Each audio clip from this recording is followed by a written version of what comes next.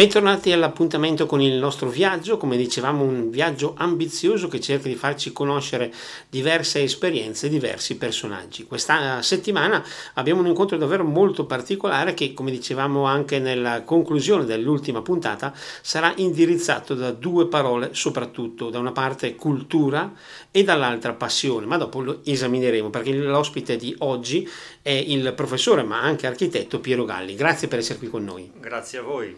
Grazie soprattutto per aver accettato il nostro invito e per essere pronto così, come dicevamo, a raccontare le sue esperienze. Tra l'altro vorrei aggiungere che le esperienze sono diverse perché il nostro personaggio questa settimana è sicuramente poliedrico. Possiamo partire così? Sì, benissimo. In questo senso il punto di partenza però il nostro discorso era quello del suo impegno come socio ANPS, quindi Associazione Nazionale Polizia di Stato, un impegno che fa vedere le altre persone come un punto di riferimento per un aiuto personale. Sì, grazie alla politica del presidente Maurizio Marinelli, che poi è stato anche il fondatore molti anni fa del centro studi della Polizia di Stato, centro studi storici, quindi per lui AMS significa anche ricerca storica, cultura, oltre che solidarietà e tante altre cose. Ecco, infatti, tra l'altro, il punto di partenza di questa nostra chiacchierata può essere considerato proprio questo: vedere la cultura proprio come un motivo, uno strumento per essere con gli altri, ma io direi anche per gli altri. Sì, esatto, e gli studi avviati con l'AMS sono stati molto interessanti, molto anche inediti, a partire dalla storia della questura, proprio della prima questura, eccetera. Siamo arrivati a studiare poi Malatesta, che era un argomento poco noto ai bresciani, quindi per la collettività una ricerca che è molto interessante. Possiamo definirlo anche una sorta di fiore all'occhiello per la brescianità in questo senso? Sì, sicuramente, certamente, perché la sede AMS di Brescia è anche la più numerosa come iscritti a livello nazionale ed è anche quella più attiva, io direi, che fa davvero tanto, moltissime attività. Fra le tante c'è anche questo aspetto della ricerca storica che mi vede fra i protagonisti. Ecco, diciamo però è un aspetto che mi preme anche sottolineare: ricerca storica, ma non solo per fare un tuffo nel passato e fermarsi, ma anche per poter costruire qualcosa con questo insegnamento del passato, direi. Sì, certamente il passato ha sempre tantissimo da insegnare e conoscere la storia, conoscere il passato è fondamentale per guardare al futuro. È una base culturale che è interessante, cioè che è fondamentale anche per i nostri giovani. Quindi certamente questo è un aspetto da non trascurare, importantissimo. Ecco, abbiamo parlato esordendo sui Malatesta, realtà non così conosciuta dai bresciani. Esatto, molto poco nota, cioè dico in breve che Brescia è stata nel momento di massima espansione della famiglia Malatesta dal punto di vista territoriale, nel loro apice è stata la capitale, la città più importante di riferimento, e qui sono nati i personaggi più famosi poi dei Malatesta. Sigismondo di Rimini è nato a Brescia, Novello, signore di Cesena, è nato a Brescia, Roberto, che era un beato, poi è stato signore di Rimini, è nato a Brescia, quindi Brescia è stata il cuore dei Malatesta nel periodo migliore della loro storia. Verrebbe dopo questi nomi un dubbio, una domanda quasi spontanea: perché allora Brescia li valorizza così poco? Ecco perché. Perché sono stati dimenticati e sono stati dimenticati per varie ragioni, cioè la loro storia quando è terminata con il ritorno dei Visconti, che certamente avevano il desiderio di cancellarne il ricordo. I Visconti sono rimasti brevemente, pochi anni, e poi è arrivata la Repubblica di Venezia. Anche i veneziani avevano interesse a cancellare questo periodo, quindi questi 20 anni di storia bresciana sono andati rapidamente nell'oblio e così la loro storia è rimasta sepolta, ma fino ai giorni nostri. Questa cosa è rimasta poi. Adesso voi cercate appunto anche di farla riaffiorare, anche come dicevamo prima, per un messaggio ai giovani, perché tra l'altro dovrei anche aggiungere che il nostro ospite è anche insegnante al Tartaglia, insegna se non erro architettura e design, per cui Sì, c'è anche questo rapporto diretto con i giovani. certo, io tutti i giorni quindi ho a che fare con i miei ragazzi e cerco di far capire anche che come base c'è la cultura, come base di qualsiasi lavoro poi futuro che andranno a fare. È importantissimo poi per noi italiani anche credo rispetto al mondo in generale, abbiamo una cultura artistica, storica, che va sicuramente tenuta in considerazione. Ecco, tra l'altro, sempre in questo discorso che facevamo con questa nostra puntata, per quello che riguarda la cultura non viene quindi vista e non deve essere vista come un qualcosa magari di chiuso, di stretto e di riservato, ma aperto, anzi un qualcosa che apre agli altri, mi sembra. Certo, è un patrimonio collettivo, è un tesoro che va valorizzato, assolutamente. Non solo dal punto di vista turistico, quindi economico, per aprirci agli altri fuori, ma anche all'interno della nostra città. È importante riconoscere le radici comuni, ritrovarsi, conoscerle vuol dire poi poterle scambiare con gli altri che vengono da fuori in un confronto, no? Anche di tipo culturale. Questo penso. Certo, parlando di AMS per esempio, l'AMS propone nel corso diciamo dei suoi anni, del suo impegno anche così diversi personaggi, diversi esempi che mi sembra siano molto importanti per gli altri, ma anche cioè, per essere diciamo presi a punto di riferimento. Possiamo usare questa espressione? Sì, moltissimi personaggi, compreso Pandolfo Malatesta, detto il Grande, che era il signore di Brescia, si sono collegati direttamente poi alla contemporaneità. Possiamo prenderli da esempio, nel suo caso, per parlare sempre di polizia di Stato, aveva istituito una milizia di 50 fanti che controllava il territorio cittadino, ma anche nei paesi, anche nella provincia di Brescia, aveva istituito lo stesso gruppo che aveva il compito di prevenzione dei reati. Ecco, questo è un esempio sempre per restare legati ai Sì, e per Malatesta. far capire che appunto la storia non è solo storia, ma è maestra di vita, se vogliamo usare una frase non nostra, ma però. Anche attualità, sì. Ecco, in questo senso noi abbiamo detto anche personaggi legati all'AMS, legati alla polizia, che possono essere però anche figure positive da presentare agli altri. Anche, ce ne sono tanti. Adesso l'AMS ha cercato di recuperare anche un personaggio che è Costantino 40, era un compositore, un musicista vissuto nell'Ottocento, che nel 1890 è stato posto in facciata al Duomo Vecchio, in un'epigrafe con il busto nel Duomo Vecchio, e che purtroppo oggi è cancellata questa epigrafe, si è cancellata, deteriorata semplicemente per via degli agenti atmosferici. L'AMS si sta impegnando per far riscrivere l'epigrafe, che tra l'altro è sul Duomo Vecchio, quindi non è in un posto secondario Infatti, della città. se volessimo fare un piccolo inciso direi o meglio, ci siamo dimenticati di Malatesta, ci stiamo dimenticando di 40, siamo un po' smemorini. Ma un po' sì, un po' sì.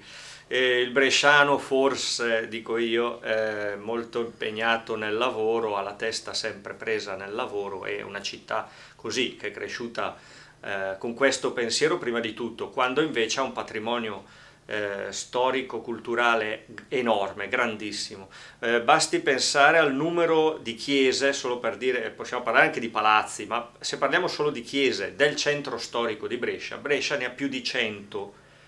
No, ne ho elencate io 116 per un lavoro, ma sicuramente ne ho dimenticata qualcuna. È uno dei centri storici più grandi, non solo d'Italia ma d'Europa. Eravamo al 20° posto nel 1500 come città più grande d'Europa.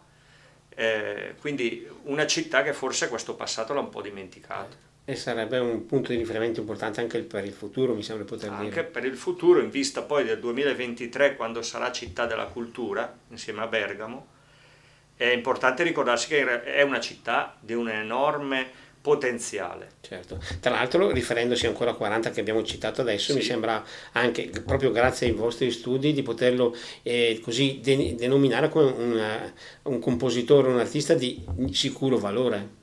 Sì, di grande valore. Lui era molto apprezzato da Verdi, ha composto tantissimo, quindi ci sono migliaia più di 1000 sue musiche e soprattutto di musica sacra. Sarebbe bellissimo recuperare intanto gli spartiti, preparare i ragazzi, farli suonare. L'AMS voleva organizzare anche un evento, dopo aver riscritto questa epigrafe cancellata, un bel evento con musiche di Costantino 40. L'abbiamo detto prima, purtroppo capita che magari ci troviamo chiusi un po' in noi stessi, nei nostri affari, nei nostri mille impegni e magari a volte trascuriamo questi aspetti. Un discorso di questo genere lo possiamo riscontrare magari anche nei giovani, è difficile, è possibile farli appassionare a questi aspetti? Ecco, io ho molta fiducia nei giovani. Secondo me è più facile magari accendere questa miccia, riaccendere in un giovane la passione storica e artistica e architettonica, piuttosto che negli adulti che ormai hanno, no, hanno Sono un po' più strutturato, consolidati sono quelli. consolidati, la loro persona forse è più difficile da riaprire quando si è chiusa. Ecco. Soprattutto magari in un periodo come questo nel quale, complice purtroppo l'emergenza sanitaria, rischiamo ancora di chiuderci ulteriormente in noi stessi. Ulteriormente anche perché ci spegne probabilmente il pensiero, siamo occupati a pensare, in parte anche giustamente, però siamo preoccupati e ci chiudiamo naturalmente. Ecco, forse il chiudersi ancora però potrebbe essere non l'atteggiamento giusto. Va bene, è giusto avere preoccupazione, timori così, ma cercare di riuscire a rimanere aperti anche per un discorso culturale, come dicevamo prima, mi sembra che possa essere una risposta importante. Bisogna reagire. Bisogna reagire e bisogna sviluppare, se non si ha, secondo me, questa sensibilità. Cioè quel lavoro che sta facendo l'AMS è grazie alla sensibilità del presidente Marinelli, che già di suo era una persona particolarmente sensibile alla cultura, alla storia, ad approfondire, a voler comunicare agli altri questi contenuti che sono il patrimonio appunto che abbiamo a disposizione. Ci stiamo avvicinando alla prima pausa di questa nostra puntata, per cui adesso noi restituiremo la linea alla regia per un brano musicale, ma dopo proseguiremo la nostra chiacchierata con il professor Galli. Linea alla regia. E dopo lo spazio musicale riprendiamo la nostra chiacchierata con il professor Piero Galli. Eravamo arrivati a un tasto abbastanza significativo sul discorso anche abbiamo visto nella nostra passeggiata precedente il rapporto tra Brescia per esempio e l'arte sacra, definita così impropriamente, comunque le chiese, gli edifici sacri. Tra l'altro in questo caso l'architetto Galli è davvero specializzato, anche qui uso una parola non precisa, nell'arte sacra. Ci può raccontare questa sua esperienza, questa sua passione soprattutto? Sì, è dal 2012 che ho aperto insieme ad altri professionisti un'associazione, si chiama Architetto Italiano. Questa associazione è specializzata nell'architettura sacra. C'è da dire che si progetta e si costruisce davvero poco adesso qui dalle nostre parti. Noi dobbiamo lavorare soprattutto all'estero. Abbiamo iniziato dall'Africa e adesso ci siamo spostati nell'Asia. Stiamo realizzando una chiesa nelle Filippine. Però ne abbiamo fatta in Benin, in Togo, in Mali, in Costa d'Avorio, in Senegal, non solo chiese ma anche moschee, e ecco, con la peculiarità di essere realizzate con metodi tradizionali, tecniche della tradizione. Domanda, visto che ci siamo collegati prima, in questo periodo dalle nostre parti è difficile vedere una costruzione, un'impresa di questo genere, un po' per motivi economici, ma forse un po' anche perché manca la richiesta, se vogliamo dire così. E così, soprattutto da parte cattolica, manca la richiesta. Qui a Brescia, a San Polino, è da anni che c'è un cantiere aperto e deve sorgere una chiesa ortodossa. Le moschee ci sono abbondanti, ma non sono nuove costruzioni, di solito prendono degli stabili, lo stesso vale per gli indiani, per i Sikh, che hanno preso degli stabili preconfezionati e li hanno adattati al loro culto. È vero, forse mancano anche le risorse, mancano i soldi, però di base c'è una grossa crisi in seno, secondo me, soprattutto alla religione cattolica. E dicevamo prima, forse questa mancanza di ricerca della quale parlavamo all'inizio della trasmissione. Sembra che adesso per una certa parte venga dato tutto per scontato e dall'altra parte ci sia molta freddezza. Sì, è vero anche questo, cioè c'è una maggior vitalità all'estero, soprattutto in certi ambienti, nel terzo mondo oppure nel quello che si dice anche secondo mondo o dei territori in espansione che sono in grande boom economico. Certo, visto che abbiamo qui un architetto che è addentro nell'arte sacra, mi permette di fare una specie di divagazione quasi a uso personale. Spesso e volentieri noi abbiamo, come almeno personalmente ho questa idea delle mega cattedrali che c'erano tipo Notre Dame in Francia, quelle cose lì anche di grande visibilità. Poi ci troviamo in alcune chiese moderne che sono magari un cerchio che non mi sembra che diano questo stesso aspetto di sacro. Esatto. È solo una mia impressione sbagliata personale o c'è qualcosa anche di condivisibile? No, è una giusta osservazione. L'architettura sacra ha pagato la semplificazione in generale di tutta l'architettura che a partire dal movimento moderno durante il Novecento è andata semplificandosi tantissimo. Ci sono state indicazioni anche teologiche, cioè la Chiesa doveva diventare una casa fra le case e anche questo fatto l'ha portata sempre di più a semplificarsi. C'è stata anche una continua ricerca del minimal, quindi del minimo, del segno minimale magari anche del sacro. In realtà, sempre come Associazione Architetto Italiano stiamo reagendo anche a questo, cioè vorremmo un ritorno della cura dei dettagli, della decorazione, dello sfarzo, ma non nel senso economico, ma dello sfarzo artistico che dia valore il più possibile all'architettura sacra. Cioè entrare in una chiesa deve dare subito un senso del sacro, un grande senso di rispetto nei confronti del divino che ci ospita e poi deve essere curata ai minimi dettagli per diventare qualcosa di prezioso agli occhi dei fedeli. Sì, non è magari una pretesa di quella di trovarsi in certe chiese, in certi edifici sacri che sono tutti storiati con mille decorazioni, robe varie. Questo forse potrebbe essere un po' troppo, ma anche quando capita, e qui capita anche a Brescia, nel nostro territorio, di entrare in certe chiese che non sono altro che quasi una specie di casa con un altare in mezzo. Sì. E questo mi sembra che probabilmente non aiuti né la riflessione neanche la preghiera, volendo. È vero, è proprio questo che si vede tantissimo la differenza in questo fra le chiese storiche, chiese antiche e le chiese moderne che somigliano molto a cinema o teatri, no? Niente di più.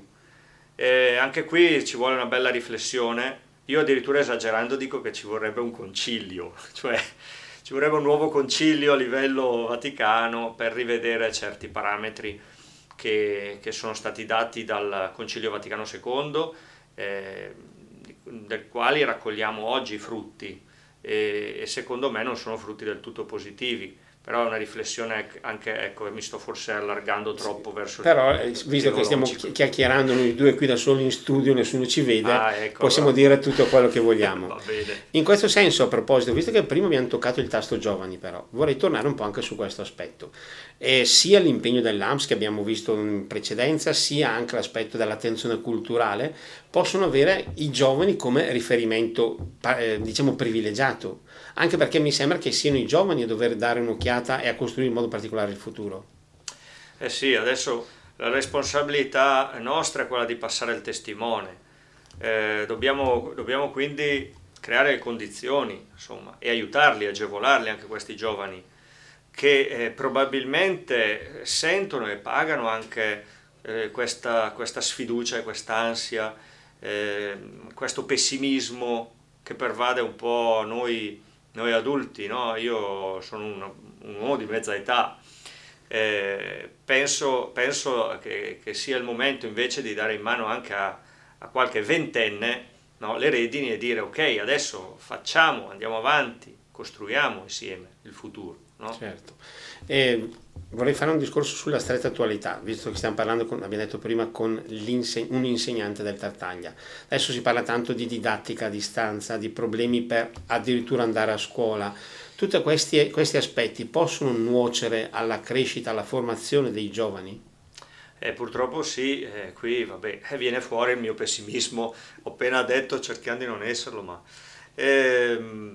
sì, la didattica a distanza non è paragonabile con la vera didattica, che già era compromessa gravemente, quindi l'insegnamento con la mascherina in faccia non è più un insegnamento, la trasmissione è scarsa, arriva una percentuale ai ragazzi. Il fatto di non poter fare ricreazione, non potersi muovere, il fatto di non poter toccare i loro libri, i loro quaderni, le loro verifiche, di non poter toccare la carta. Io che insegno materie pratiche, no? Laboratoriali, faccio molta fatica, devo ripiegare di più sulla parte teorica, però anche l'attenzione davanti a uno schermo è minore e la stanchezza per i ragazzi, lo stress è maggiore, anche per gli insegnanti, ma io penso soprattutto ai ragazzi che Certo. pagano questo cambio di metodo. Certo, e un altro aspetto che secondo me paga molto, purtroppo, è quello umano, i contatti, proprio quell'essere faccia a faccia, tra virgolette, di una volta, mi sembra che... Sì, la scuola ha una componente poi che è educativa, ma proprio nel senso di dare una educazione. I ragazzi devono venire fuori dalla scuola educati, sapersi comportare, saper stare in società, sapersi raffrontare con gli altri, ma devono avere proprio una base educativa che viene meno. Bisogna essere di persona con i ragazzi perché si percepisce la loro reazione, la loro attenzione, si affiancano, il calore proprio corporeo, la vicinanza è fondamentale nel processo educativo.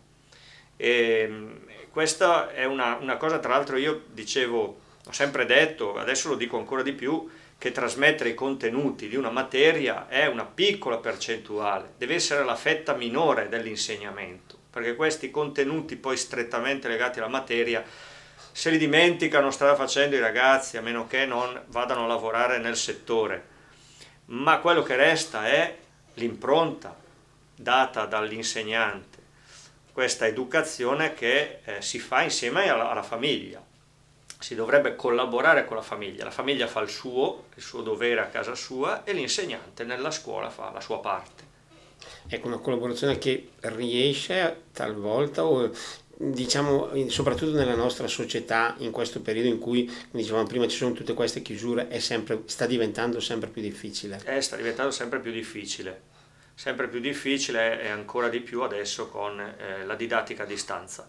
E poi c'è una burocratizzazione sempre più elevata, strada facendo, alla normale burocrazia cartacea si è aggiunta la burocrazia digitale e adesso veramente Siamo a posto. l'insegnante occupa il 90% delle sue capacità cerebrali nel sbrigare pratiche di segreteria e il 10% resta per i ragazzi, è un po' pochino. Sono percentuali un po' basse, Ecco, purtroppo. così quello che io vedo su di me è difficile davvero. E abbiamo detto prima anche della passione che deve giustamente animare una persona. A livello suo personale abbiamo parlato dell'impegno, della passione per l'AMS, per la cultura, la ricerca storica, ma se non erro c'è anche un altro aspetto che potremo approfondire nel nostro proseguo della trasmissione. Prima abbiamo parlato addirittura di film. Sì, è una cosa completamente diversa che sì, è un hobby che ho da sempre, anzi quest'anno io festeggio i 30 anni di non carriera, cioè 30 anni che per hobby faccio cinema, è diventato un hobby però quasi professionale perché a forza di farlo, ecco. Come è nato? Il cinema, questa è una passione che ho sempre avuto in realtà, ero alla scuola elementare quando inventavo i film, ero un bambino quando costruivo di Lego un cinema e poi con la carta facevo delle strisce che facevo girare dentro al cinema di Lego, e erano in realtà fumetto, ma io mi immaginavo di svolgere una proiezione con un film. Quindi da sempre ho avuto questa passione. Una passione che diciamo è accompagnata anche da un messaggio che si vuole lanciare o è proprio passione al 100%? Allora, sì, i film ovviamente ogni volta hanno dei contenuti e mandano dei messaggi. Devo dire che il cinema amatoriale, come lo faccio io, coinvolge molto persone borderline, cioè mi piace molto andare a prendere anche dalla strada persone, non so, anziani, senza tetto, gente anche disagiata magari, gente sola, e coinvolgerli, perché allora realizzare insieme il film in realtà diventa un motivo di vita. Per certe persone davvero, me l'hanno detto più volte, è diventata la loro ragione di vita. Perché costruire un film insieme non vuol dire solo faccio le riprese e poi vado a vederlo quando è pronto. C'è tutta la preparazione prima, ci sono i costumi da preparare, ci sono le scene da provare, immedesimarsi nella parte, ci sono le musiche da preparare. Cioè è un lavoro molto lungo che occupa circa 2 anni. Io faccio un film ogni 2 anni. In questo periodo c'è un film che sta prendendo corpo? E in questo periodo sono fresco di riprese di 2 giorni fa, abbiamo finito, abbiamo ultimato tra l'altro con fatica perché l'abbiamo realizzato all'interno di questa pandemia, e abbiamo iniziato a luglio le prime riprese, il 24 luglio, e il 2 novembre abbiamo finito, quindi pochi giorni fa abbiamo finito le riprese di questo film western. Ecco, possiamo dare anche il titolo o per il momento non l'avete ancora? Sì, possiamo anche dirlo, si chiama Django Vecchio. Django Vecchio. Curiosità personale, per ipotesi, chi nei prossimi mesi vorrà vedere Django Vecchio, come potrà farlo? Si spera di fare una proiezione, una prima del film in primavera, perché intanto perché scemerà questa pandemia, insomma, andremo verso l'estate e sappiamo che è naturale che diminuisca il rischio. Poi speriamo riaprano i teatri, i cinema, e quindi faremo delle proiezioni nei cinema. Ecco, in effetti abbiamo toccato tasto cinema, teatri, cultura, io aggiungerei forse gli aspetti che sono stati molto feriti in questo periodo di emergenza sanitaria.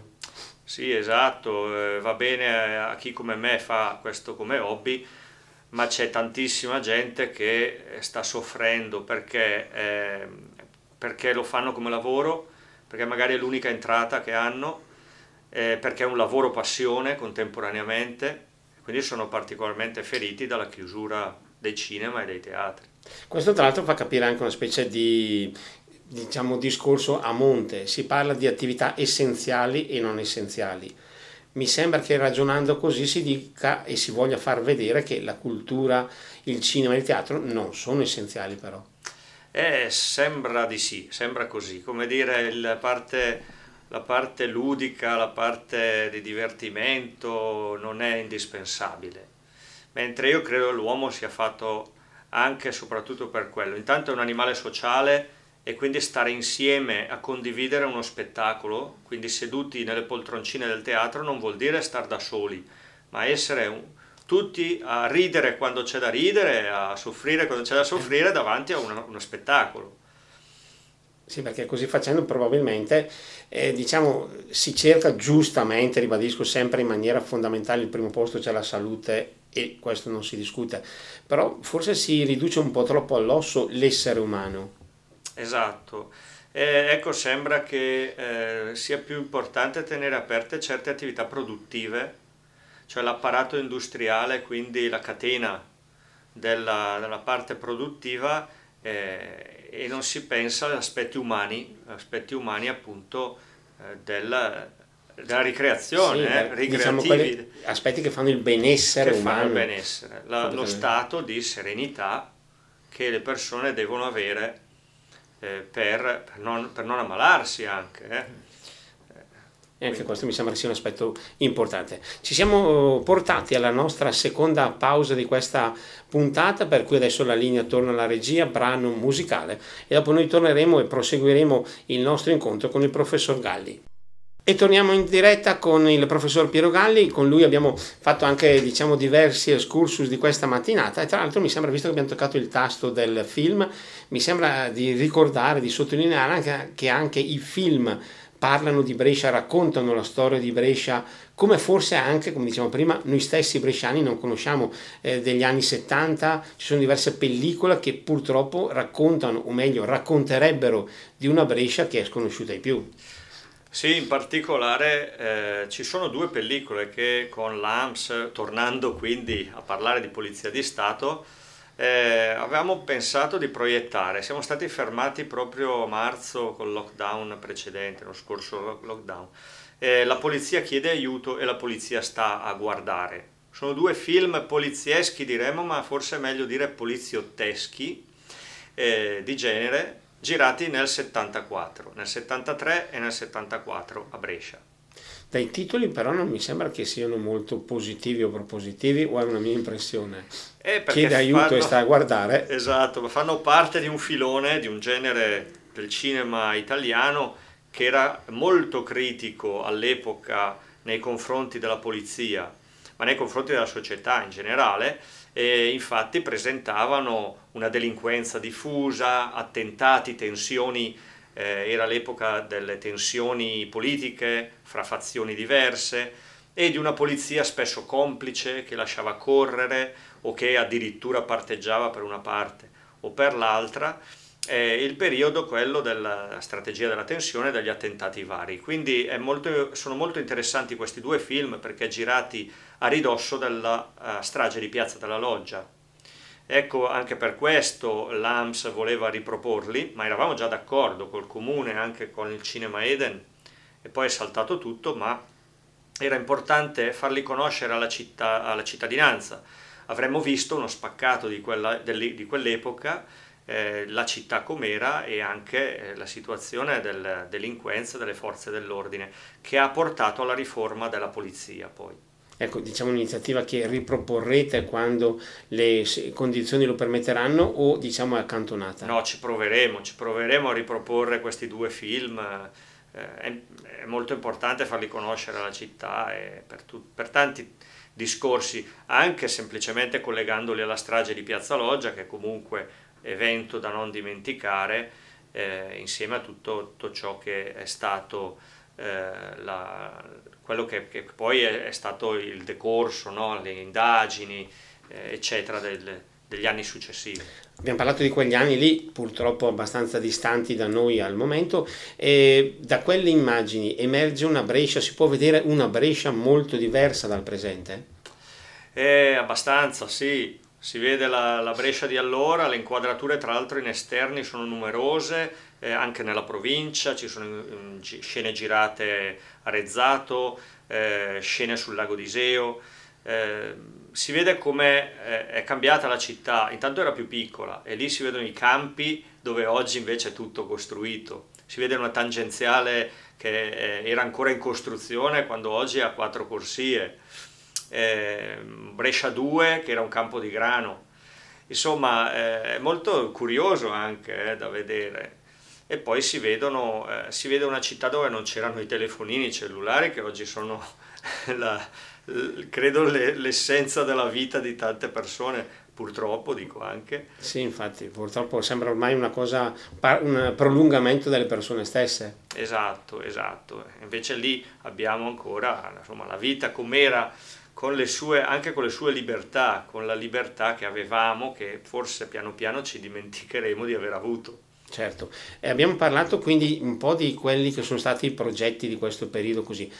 Proiettando il nostro sguardo in avanti, a parte ovviamente il fatto che adesso è un periodo un po' particolare così, c'è la possibilità già di anticipare qualche ulteriore progetto, qualche ulteriore iniziativa che potremo seguire nei prossimi mesi? Sì, dunque Prima di tutto c'è che nel 2021 entriamo anche nei 600 anni dalla fine della signoria malatestiana di Brescia, quindi torno E ancora al quindi discorso oggi Malatesta. ci continuiamo a tornare Ecco, quindi a anche lì bomba. bisognerà organizzare qualche cosa, vedremo naturalmente quello che si potrà fare, ma avevamo già in cantiere di organizzare appunto degli incontri per ricordare i 600 anni. La fine della signoria malatestiana è anche coincisa con l'arrivo del conte di Carmagnola. Conte di Carmagnola, grazie al Manzoni, è un pochino più noto, un pochino più famoso forse di Pandolfo Malatesta e quindi è interessante anche capire cosa c'entra Brescia, cosa c'entra la nostra città e la nostra provincia con il conte di Carmagnola. E insomma è venuto a sostituire il signor Pandolfo che usciva dalla città e che se ne tornava nella Romagna e nelle Marche. E quindi il conte di Carmagnola è importante come personaggio anche da ripescare, da tirare fuori dal cassetto, un'altra delle chicche che la nostra città ci offre, storiche, no? Certo, e in questo senso vorrei fare una specie di, visto che ci apprestiamo anche a concludere questo nostro spazio, una sorta di giudizio in base e sommando tutto quello che ci siamo detti in questa nostra chiacchierata. Guardare al futuro lo possiamo fare con fiducia, con preoccupazione o che cosa? Lo dobbiamo fare con preoccupazione proprio perché questa ci spinge a tirare fuori maggiore energia. Cioè io credo che se noi non abbiamo un pizzico di timore anche, non riusciamo a essere nella tensione giusta per rimboccarci le maniche. Quindi dobbiamo rimanere concentrati, nel senso potrebbe essere quello il nostro messaggio, perché Sì. magari a volte quando si sottovalutano certe situazioni si incappa in qualche problema. Esatto, magari ci siamo anche un po' addormentati. Dobbiamo risvegliarci e risvegliare anche i nostri giovani, stimolarli ad essere svegli, attivi, a partecipare alla collettività per costruire insieme il futuro. Ma sembra retorica a dire così, costruire insieme il futuro, ma se non lo facciamo da subito, da oggi, da adesso, non si fa nulla, non si arriva da nessuna parte. Ecco, troppo spesso si dice, beh, è retorica, ci pensino gli altri, ma in realtà se qualcuno non lo fa... Esatto, no, anche a livello di associazioni possono anche nascere nuove associazioni, ce n'è una recente sta nascendo che si chiama Brescia si legge, sarà un monitoraggio sulle pubblicazioni sia a livello di romanzi sia a livello di saggi e questa sta nascendo da un gruppo di giovani interessante, molto interessante, ma così possono nascere altre realtà. Certo, in realtà che comunque, come dicevamo anche in questo caso partendo dall'inizio, devono però spingere ciascuno di noi a non chiudersi, a non ritirarsi nella propria casa, ma aprirsi agli altri. Esatto, aprirsi agli altri è anche uno dei motivi che ci fa vivere, che ci dà il senso alla nostra vita e che ci allontana dal rischio della depressione, che è una piaga che coinvolge milioni di persone e che è sempre più diffusa e in aumento. Questa invece va evitata proprio con l'attivismo, con l'aprirsi, con l'avere contatto con gli altri. Adesso sembra, no, che ne abbiamo sempre meno di contatto. Sì. Cerchiamo di avere invece questo contatto col prossimo e di essere quindi in una fase positiva e costruttiva. Certo, come reazione proprio, come reazione. Infatti. Un discorso che a livello personale sta mettendo in pratica, visto che si parla con un architetto, un insegnante, un socio dell'AMS, per cui, e poi tra l'altro un cineasta. Un regista, ecco, un regista fra cinefilo, insomma, mettiamolo così. Quindi diciamo che la giornata è piena in questo caso. È bello quando la giornata è piena, se si è stati anche, si è scambiato naturalmente queste cose con gli altri, si è condiviso, si va a dormire sazi della giornata, allora si fa un buon sonno, ci si sveglia la mattina con l'entusiasmo di ricominciare e non si cade in quel pericolo che è la depressione a cui accennavamo in precedenza. Esatto. In pratica. Meno si fa e meno si fa, e più si fa e più si farebbe, quindi questo è il messaggio, anche fare, perché fare ci dà l'energia per fare ancora di più. Ecco, tra l'altro io aggiungerei un'ultima cosa, visto che proprio premo nell'ultimo minuto, fare probabilmente cercando di dare il massimo, ma senza, molti dicono non faccio questo perché ho paura di sbagliare, non faccio questo perché forse questo timore non dovrebbe essere preso come riferimento o come freno. No, anzi bisogna sbagliare all'inizio, senz'altro, si cade, si sbaglia per imparare, La ricerca storica, che è un'altra appunto delle mie passioni, nasce facendo errori, poi si migliora, ci si affina sempre di più, ci si accorge che anche gli altri hanno sbagliato, anche questo è importante, e allora ci si rende conto che tutti siamo esseri umani anche per sbagliare. Certo, probabilmente non è il fatto di non sbagliare mai quello che conta, ma è, pur avendo sbagliato, la capacità di rialzarsi. Di rialzarsi, riconoscere i propri errori, sulla base di quelli costruire quindi qualcosa di giusto, di non sbagliato, ma è importante però superare quello scoglio che diceva, che è quello di dire ho paura di sbagliare. No, superarlo questo scoglio e dire adesso vado, magari sbaglio, pace, vado avanti ancora, chiederò scusa, mi accorgerò degli errori e andrò avanti. Certo, anche perché se uno non fa niente non sbaglia mai, ma Allora, proprio rimane sempre fermo nel suo punto di partenza, e questo è probabilmente l'errore più grave. esatto. Perfetto, direi che abbiamo raggiunto il traguardo di questa nostra chiacchierata e doverosamente davvero grazie al professor Piero Galli per essere stato qui con noi, è stato davvero un piacere poter chiacchierare insieme. Grazie a voi soprattutto. Ringraziamo quindi anche chi ci ha ascoltato in questa nostra puntata. L'appuntamento è la settimana prossima, quando conosceremo nuovi ospiti, nuove esperienze e soprattutto nuovi racconti. Grazie e buon proseguimento di giornata.